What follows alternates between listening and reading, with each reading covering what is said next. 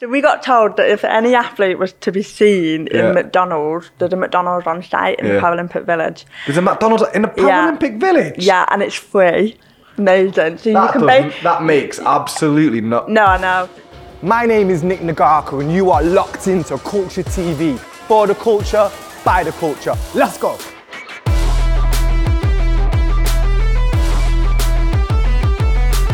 Carly, thanks so much for coming down today. Thank you for having me. I'm excited. So, what I found so amazing about your story is, so correct me if I'm wrong, you went to watch the London Olympics, right? Yeah. And then decided to become a Paralympian, or an Olympic athlete, basically, just off going to visit the Olympics. Is that correct? Yeah, so I don't know what you know about sort of my life or sort of prior to that, but I hadn't really seen disability sport on telly before, so I couldn't tell you how Beijing went or anything like that. I don't recall seeing disabled people on the TV. Yeah. So you'd never seen the Paralympics before? No. To be honest, the Paralympics was never on much of mainstream TV. Right. So you might have seen the tokenistic race. Yeah. And it was predominantly a male race that you would see, but you would not see any sort of build-up. You would not see any sort of marketing campaign behind it. And there was a lack of awareness and education. So even myself, if I did see a glimpse of something on the TV, I would assume that person maybe didn't have the same disability as me, or particularly for wheelchair racers, for example. If I saw a wheelchair racer on the TV, I would just assume that they didn't have any legs because you can't see them. Yeah. So I just never really identified at all in that way. And you're right. So I saw it on the TV. Obviously, it was the Olympics first, and because it was London, everywhere was just awash, wasn't it? With celebration, and even the office was buzzing about it. And then, if you remember, people didn't want it to end. Yeah. And then they started latching onto the Paralympics. Yeah. And people were starting to buy tickets. Yeah. And then I'd see in the media that, oh my goodness, Paralympic tickets are sold out for the first time ever. Wow. Then Channel 4 started their Superhuman campaign. Yeah. And that had a massive impact on me. So to see disabled people being included in a sort of really glamorous, really sort of sexy marketing campaign and it be on mainstream TV, I was like, wow, that had such an impact on me. Yeah. And then managed to get a ticket. I think it cost me like £1,000 for me and a friend to go to the closing ceremony. Right. And I thought, I'm just going to do it. I don't care. It's not going to be in London in our lifetime, possibly again. And I'd seen bits on the TV, and the whole attempt at creating awareness and education around disability was massive, because actually, you know, the classifications are really difficult to understand, and you don't necessarily think, oh, that person's got cerebral palsy, or that person's visually impaired, or whatever. And there was a big education piece around it. So when I saw that all these athletes have cerebral palsy, some of them run, some of them can't run, some of them do wheelchair racing, some of them do throwing. It just opened up a whole new world of opportunities for me. Wow. So literally you were there, and that something in you was triggered, and then from that point you went home, and then what happened? So you left London, got back to Manchester. Yeah, I actually left London injured because I was a bit silly, I was just excited, and I overdid it. Yeah. I ended up in A&E with almost like a severely sprained tendon, and I was actually immobile. And at that point, you know, I had the crutch every now and then, but I wasn't a wheelchair user, and I was predominantly, you know, independent. And then all of a sudden, the day before I was meant to go to the closing ceremony, I was hobbling around in tears. I knew I couldn't make it. Yeah. Because of your sprained ankle? With my ankle. Yeah. And so I got a taxi to the stadium, which was as near as I could get it, which was probably about half a mile away. Yeah. My friend went into the stadium to get loads of game makers out of the stadium to come and get me in like a golf buggy. Right. They did. They got me in this golf buggy, and I literally got VIP treatment to the minute I set, foot on the javelin, which was the sort of, the tube, but for the event. Yeah. And it was just, and I came back from London having had that, seen the closing ceremony, and straight away I said to this friend that I went with, I'm going to be a wheelchair racer.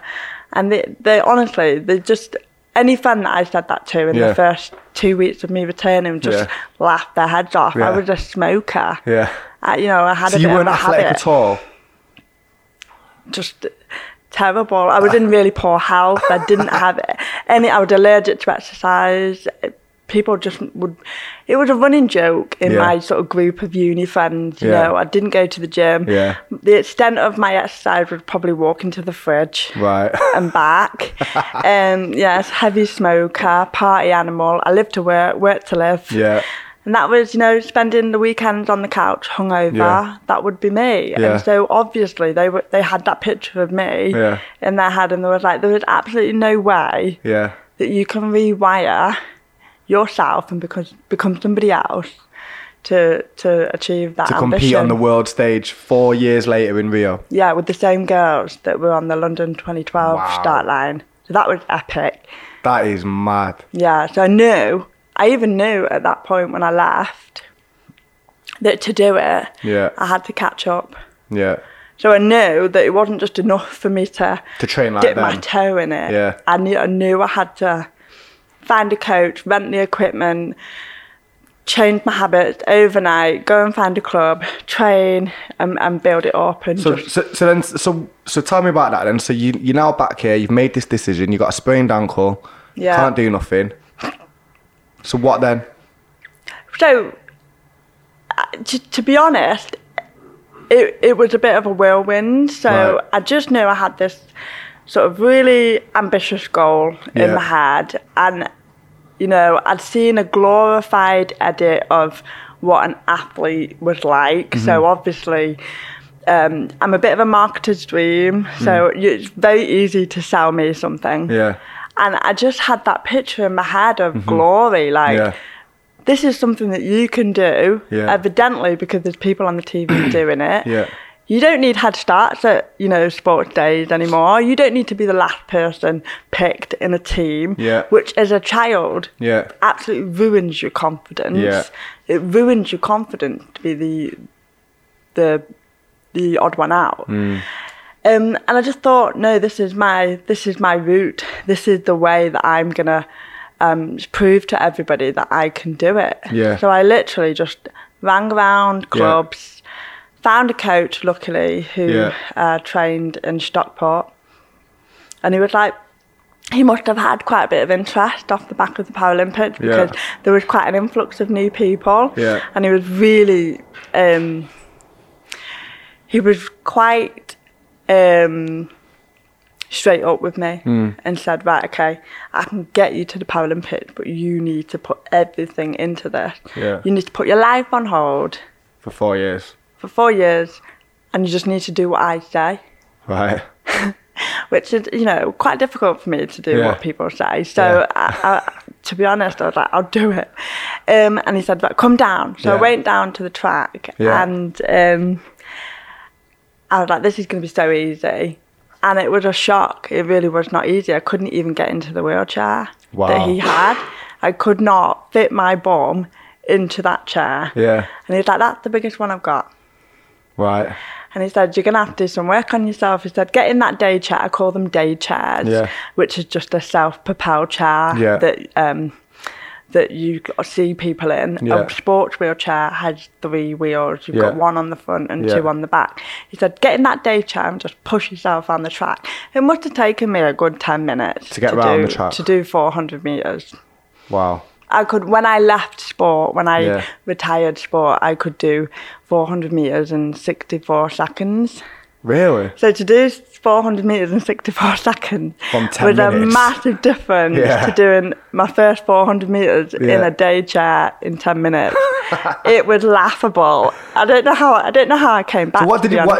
So when you get in that day chair and you're going around in 10 minutes, what was going through your head? Like, have I bitten off more than I can chew it, or? Yeah, definitely overwhelmed, worry, fear, because at the time where I was doing this 400 metres around the track, there was all the athletes going around the track, bombing it at like 20 mile an hour. And I'm just thinking, how am I going to get to that point? I was quite naive to start with. I didn't understand the difficulty or the journey that I would go on to become elite. And that was actually hard to overcome. So I was investing all this into into the physical side of it. So, eating better, stopped smoking, turned up to training when I got told to turn up to training. And I hadn't invested anything in the mental side. Right. And the knockbacks and the slow progress really was difficult to shake. Right. When I had my first competitive race, I think I'd only been doing racing for 6 months at this point. So is this 6 months from like making the decision to your first competitive race? Yeah. It was in Sheffield. It's quite a well-known arena. I panicked at the sound of the gun. And every bit of training went out of my head. And I got beat. I came last. And I got beat by an 11-year-old. Devastated. I was like, not doing this. And I flounced off to the car. And I refused to come out the car. Wow. And my coach's partner at the time had to come to the car and coach me out. And she said, you can do this. That was your first race. So imagine somebody that's never had any background in sport, who avoided sport at all costs, would also have a helper at school to actually take part in sport. So, I used to play rounders, for example, because I was forced to play rounders. I would hit the ball and my helper would run around the bases for me. That was the extent of my competitive sport experience. So she just said, you've never done it before. You didn't know how that gun would make you feel. You didn't know what adrenaline would do for you. So was that what it was? The gun went and then you just felt you would just get a rush of adrenaline and then... It was the adrenaline.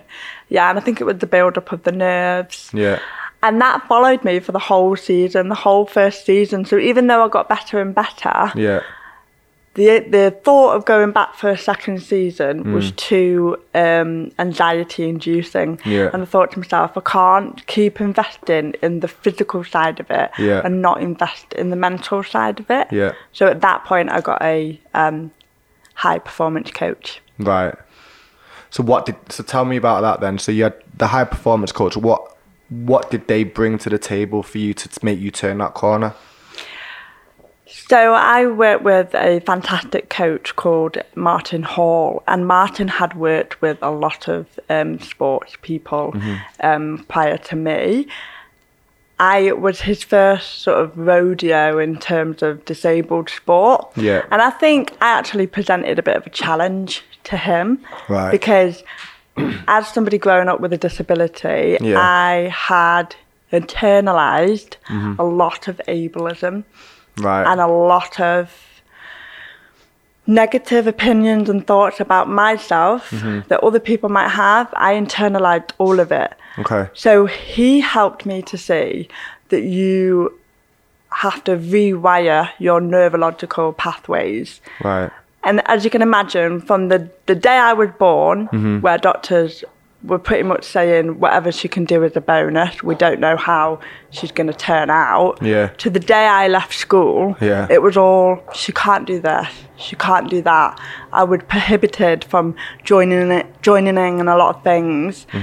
And he had his work cut out. He had to basically help me to find those strategies to build my own self-esteem and confidence. So did you discover that during that process that there were more issues that you'd built up over the years since being a child that you hadn't even quite realised were there on the surface?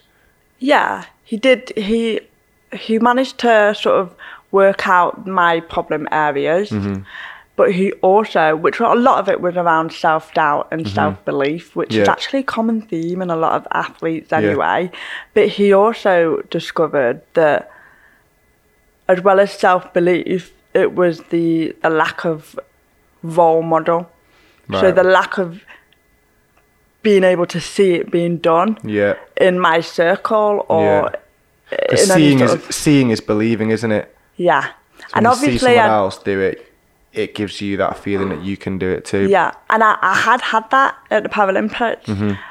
But, you know, fast forward a year, that starts to fade. You know, it fades. Yeah. And so he always kept bringing me back to that point of you saw it, you believed it. And so as well as working on the self-doubt, he did a lot of visualization strategies. Right. So he was like, what's your end goal? What does good look like? And I kept saying good is winning. Right. So he kept saying you need to visualize getting over that start line. Yeah. You know, getting over the finish line first. You need to visualize a good start. So for 100 meters, if you don't have a good start, you pretty much lost the race. Yeah. And so I would fail at the start. I would literally like slip, especially if it was wet. I just wasn't very good at controlling those emotions on the start. Right. So he did a lot of that type of work to get me to calm down. Yeah. And just breathe. He also helped me to see the benefit in the small margins. Right. So the power of small margins. Okay. You're not going to get from, you know, A to Z in 60 seconds. Yeah.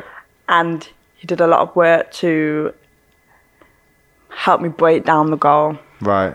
So actually, he helped me realise that even when you're failing, you are winning, because success is not that straight line that everybody thinks it is. No, success, I always say this, I always feel like success is a series of failures. I like that. I think it's true, yeah. But slightly less failures at each point. Because even you could even argue that winning, if it wasn't in the time that you wanted, was a failure. Yeah. Do you see what I mean? It depends. I mean, it's pretty like negative mindset, but like a lot of athletes are like that. Like I have seen people PB and win the race, but be gutted it's not a world record. Right. And I'm like, you know, but I'm coming from a very sort of late entry into sport. I've not had the benefit of coming into sport at, you know, grassroots 13, 14 onwards. So you got zero muscle memory? Well, nothing. I came into sport at 27. Obviously, I've retired now. But I've still luckily got like some good shoulder definition that stayed. Everything else is gone. But I've got shoulders. I've got the shoulders. So you had this high performance coaching, and so you did your first season, which was a flop. Yeah, it was a massive flop. And then you wanted to quit. So now that's year one. You got 4 years to the Olympics. So year two, you go back, but you've had this high performance training over the winter, I'm guessing. Yeah. So I once I started working with Martin, I carried on that relationship until after I retired. Right. So he was with me all the time. Right. He was a fundamental part of my training program. Right. Because your brain needs training as much as the physical. As the body. Yeah, exactly. So he was just part, you know, I would schedule it in every 2 weeks. It was like, you know, we need a session. Yeah. I would also have a lot of learnings to build into my work. Right. So I would have to, you know, sit there and think about, well, what went right in that race? What went wrong in that race? Yeah. And so, it was definitely a 4-year plan of working with Martin. So at what point did you start to see, what can I say, like, did you start to see yourself turning the corner? Because it all went so quickly, because I was basically getting up to the level of elite athlete in as little as 3 years. Yeah. It's quite a blur because the speed I was going at, not, no pun, which by the way was fast, to achieve it, I didn't have a break, so I didn't see friends, I didn't see family, I had no social life, I quit work in my last year, so I actually quit work completely in 2015, and I think it was the cusp of 2014, 2015, where I started to become known. Right. And I knew in 2015 that if I didn't quit work, that I wouldn't be able to make it to Rio, because at that point I was only, this is how crazy it is, at that point I was only top 10. Right, in the UK? For my class, But to get selected, you needed to be top 3. Right. At least. And then there's a whole bunch of other criteria that's attached to that. Yeah. So at the point where I was working full time and training full time, I was working 5 days a week and training 6 days a week. Right. So I would get on the track after work, spend 2 hours there, go home. Yeah. Luckily, my partner was just on hand. He was a very good support network. He was making my tea, shouting at me to get Epsom salts in the bath, all that type of thing. Yeah. So when I quit work in 2015, my training just went through the roof. It went from 6 days a week, once a day, to 12 times a week. Wow. So I was a full-time athlete in 2015. Wow. It's quite a big jump just to go from getting beat by an 11-year-old in Sheffield to being top 10 in the UK. Even just that alone is massive. How did you get from getting beat by an 11-year-old at 27 to just getting what was that key moment from being pretty crap at this to being actually maybe there is a chance I'm not as bad as I thought? Do you remember that particular moment? I do remember one particular race where the work had started to pay off, both the work on the track and the work with Martin. And it was actually the first race that my partner attended with me. Yeah. Actually, that's a lie. The first race that he attended, I was so nervous about him being there because he'd never seen or gone out with anybody that used a wheelchair. Yeah. I actually fluffed it and stopped pushing halfway through the race. Right. Because I was like, oh my God, I've failed. And that was embarrassing. Yeah. So I thought to myself, that's not going to happen next time he sees me race. Yeah. And so I invited him and I said, can you come with me to Stoke Mandeville, which is the birthplace of the Paralympics? Which is, you wouldn't think that, but Stoke Mandeville's got a hospital there, and it's got a track there, and it's the birthplace of the movement. Right. And I said to him, there's a race in Stoke Mandeville, it's one of the fastest tracks we've got in the UK. Yeah. Please be my be my roadie and come and support me. And that was the race that I had PB'd quite well in. Right. Did you win it? I did. I think I came second. I couldn't win it because wherever I would race, the world record holder would also race. We're good friends now. Right. But she was always there. She's a world record holder. She was a world record holder in 2012. So it was hard to catch up to her. Right. But I think I came second. But for me, it didn't really matter where I came because even if I'd have come last but PB'd, that would have been significant. Yeah. And that's how I felt. I PB'd, it was a big one, and I was just so happy to get under a certain barrier. Yeah. Because that's what you're doing, you're chasing all the time. Yeah. Metaphorically and physically, you're chasing to close the gap. Yeah. And that was a turning point for me. That was probably 2013, so only a year, but to be fair, the change came from the hard work. Right. It was day in, day out, grueling. It was push till your hands bleed. Yeah. And I would come home from the track most nights crying because someone beat me or I wasn't going as fast as somebody, and I just used it as fuel. Yeah. Because I hate failing. Yeah. And that, I just used it as power to push on. So in 2014, 2015, you quit work. You're number 10 in the UK. You've got to get up 7 places to be in the top 3. What was that final push like to get from 10 to 3? So rather than just training in that sort of short 3-hour window that you've got after work, I had to redo the training programme and work with a coach and also British Athletics to fill my now available time with nothing but training from the minute you open your eyes to the minute that you go to bed. And training isn't just about pushing. So I would probably push on average about, at least the minimum was 10k a day. But, yeah, a day. Yeah. But it was more like half a marathon a day. But you would also have your recovery, and that's what's really important, is that your recovery is also part of your plan. Right. And I wasn't recovering when I was working full time because I wasn't having that downtime. I wasn't doing, my stretching properly. I wasn't doing my sports massages. Yeah. I wasn't eating particularly well as I should have been. And that all came down to having such little time. Yeah. So like food prep, having to then go to work. None of that. It's a lot, isn't it? I work for a food retailer. Yeah. And I would just have to go down to the shop and get whatever was in the shop that day, and that's not fuel for an athlete. That all completely changed. So having 24/7 dedication helped me to build in everything that was missing. Yeah.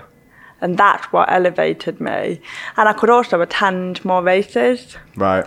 So the more races you do, the more times you get, the more prep you that you have, the more competitive prep you have, the more chances you've got of getting your times down. Yeah. And it's your times that are the core element of your selection. Right. So I was on the road every week. Right. Doing races and things like that. Whereas when you're working and you've got deadlines at work, you can't do that. Yeah. So, do you remember the moment you got told you were selected for Team GB? I do, because it was a bit of a nightmare of a day, to be honest. So, I had a bit of a bumpy ride to get selected.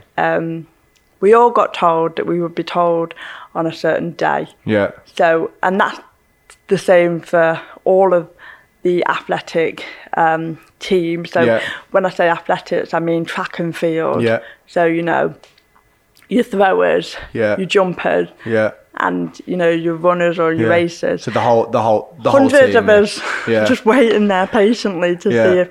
And they said to us, you'll find out by I think it was 8 p.m. Right. And obviously I'm sat there all day. Waiting. But I'm also talking to other athletes. Yeah. We're all going like, have you heard? Yeah. Oh, but I've heard this person's heard. Right. And it's like Chinese whispers, and you're all just sort of putting, 2 and 2 and making, 5, and you're all just. It was stressful, and I actually got my call towards the back end of the day. Right. And I just knew. I knew it was a no. And I got told, no, you're not coming. What? And no, it's a story and a half. So the head coach at Britain, called Paula Dunn. Paula's a retired athlete herself. And Paula said, I'm so sorry. You've not made it. And it was strange because I was expecting it because it was quite late in the day. Yeah. And I knew some of my friends had been told to do it in. Right.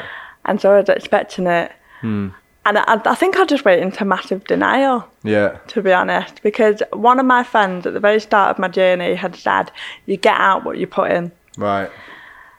And I, again, just carried that mantra with me the whole time. And I just thought to myself, there's no way that I can do this, give up my life, do what I've done, and not get there. So I kind of just didn't let it sink in for a couple of days. And I was on my own in the flat. Matthew, my partner, he was at his mum's or something, and it was really late. It was like 10 o'clock at night. Yeah. And I hadn't put anything on social media. And Paula rang me again. Right. And she just said, I'm just ringing to see how you are, because I know it's really hard news, and I just, wanted to know how you are. And I said, oh, well, you know what? I'm fine. I'm disappointed and devastated, but I don't know, something's not right. And she said, well, okay, well, I just wanted to let you know that I've managed to get you in. What? And I was like, what? What do you mean? And there was some sort of like logistics, behind the scenes, and they managed to, a space came available. I think at this point, I was like a second reserve. So if somebody was ill, or couldn't make it for whatever reason, I would go in. But I even said this at the time to Paula. I said, there's absolutely no chance that somebody's going to be ill and not go. So even if you are ill, you're just going to go. Yeah. And she was like, So I was second reserve, but they'd managed to free up a space. I think there was a bit of rejigging across the board of other countries. Right. And there was maybe, I don't know, a little trade or something. I'm not really sure how it worked. And they said, yeah, you've got in. And I was like, absolutely amazing. Tears. Yeah. She hung up. Yeah. And I'm like, there's nobody in the flat to hug. There's nobody around. Yeah. And I was just like, oh. So I just got in the car and drove straight over to like my partner's mum's and called him down, and I played a little joke on him. I played a joke on everybody actually for about 3 days afterwards, because everyone knew, and they were all like, oh, how you doing? And I was like, I'm fine. So I played a joke on him, and I was like, oh, no, that's what I'm in. Yeah. And it was just, it was a bit of a whirlwind, to be honest. Wow. Imagine being told no, and then not giving up after the no, and then being told yes. You manifested that. Do you think? Yeah. With my maybe because I think you didn't believe it was a no, did you? No, not really. I didn't like start. I believe in stuff like that. I believe that what you believe happens. Do you know what I mean? If you truly believe it here, not like if you just, not up here, it can't come from here, it's got to come from here. But if you really truly believe something, the universe has a way of making it happen. It was 4 years. 4 years of 4 years of effort builds up a lot of energy behind it. Yeah. Do you see what I mean? And it wasn't a slow burner either. It had to be all or nothing from the minute I came back from London. Yeah. So it wasn't, I'll just see how I like this and see how I go. Dip my toe in. I was completely serious. Wow. From the minute. And, I would fundraise for everything that I needed, you know, because para-athletics is so expensive. Yeah.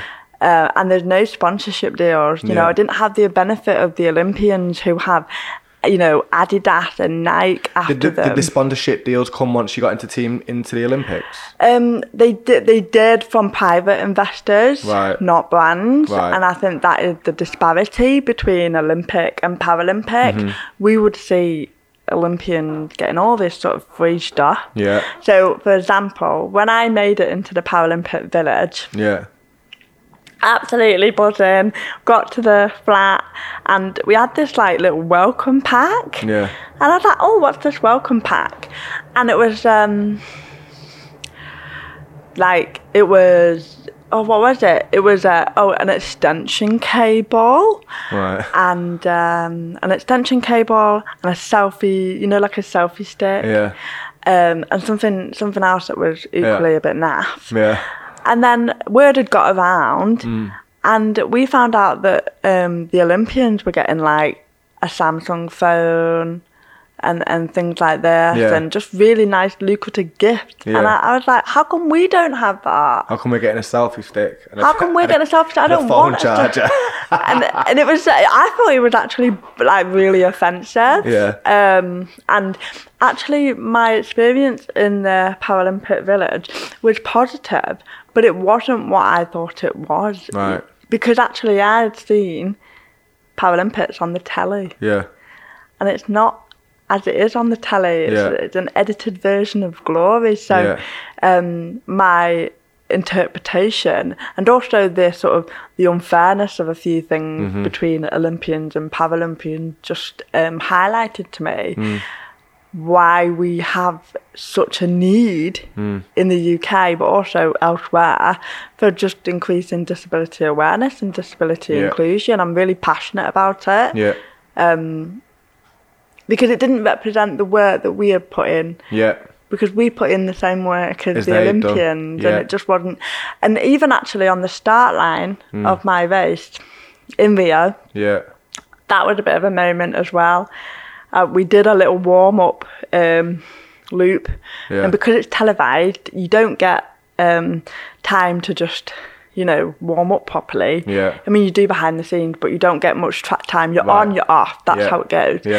And there was a sea of like yellow and green, and I saw maybe a tiny little dot of blue on the home straight, and I was like, that's my family. Because they had like blue t-shirts and it said like Team Tate on it. Nice. And I could see them and I could hear them going like Carly, but the only reason why I heard them, because I've got a hearing impairment, so I can't hear anything, is because they kept saying Carly.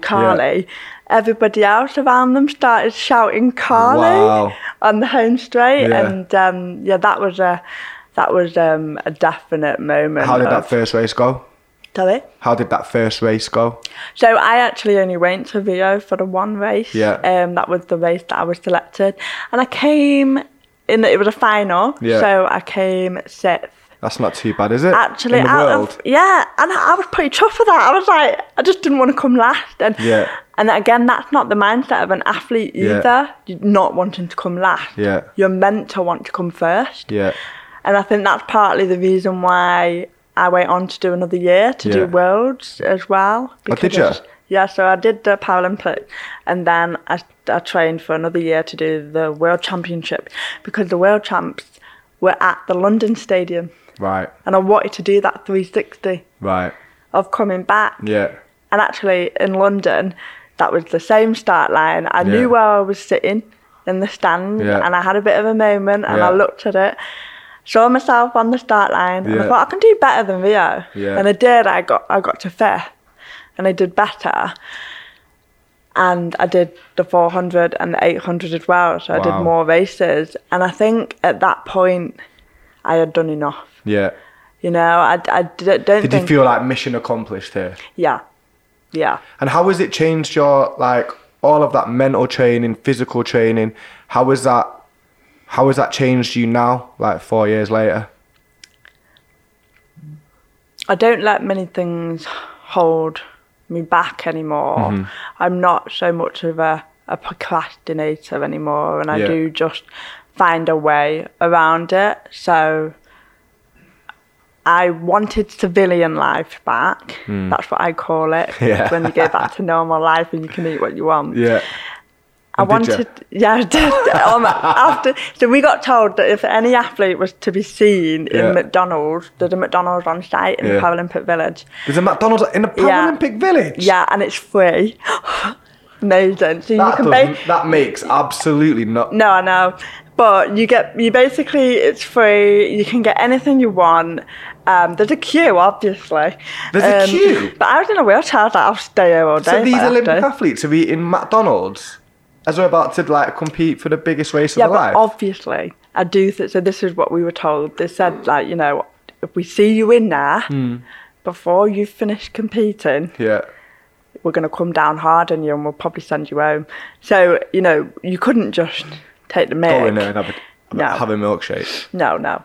So on the day that I had finished, and all that worry and all of that anxiety, because I had that sort of, I was terrible with race nerves. Always was, always will be, I think. And I just parked myself in that McDonald's queue, and I was like, I am eating a feast, and I literally got like chicken nuggets, burgers, and I got loads of stuff, and it was like a picnic. And I just went and sat with this massive McDonald's.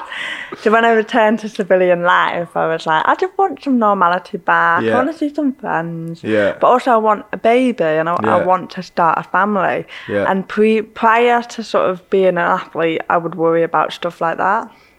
Do you think that gave you the confidence to be able to go and do it? Yeah, and my partner as well. He was a massive support network for me during my ambition of being an athlete, and I took it for granted a lot. Actually, the people that you need around you. You know, you don't just need your coaches. You need your family and your friends. You need them to build you up. So he did a huge amount of that, and his family did, to be honest. And it was the same with, okay, let's start a family.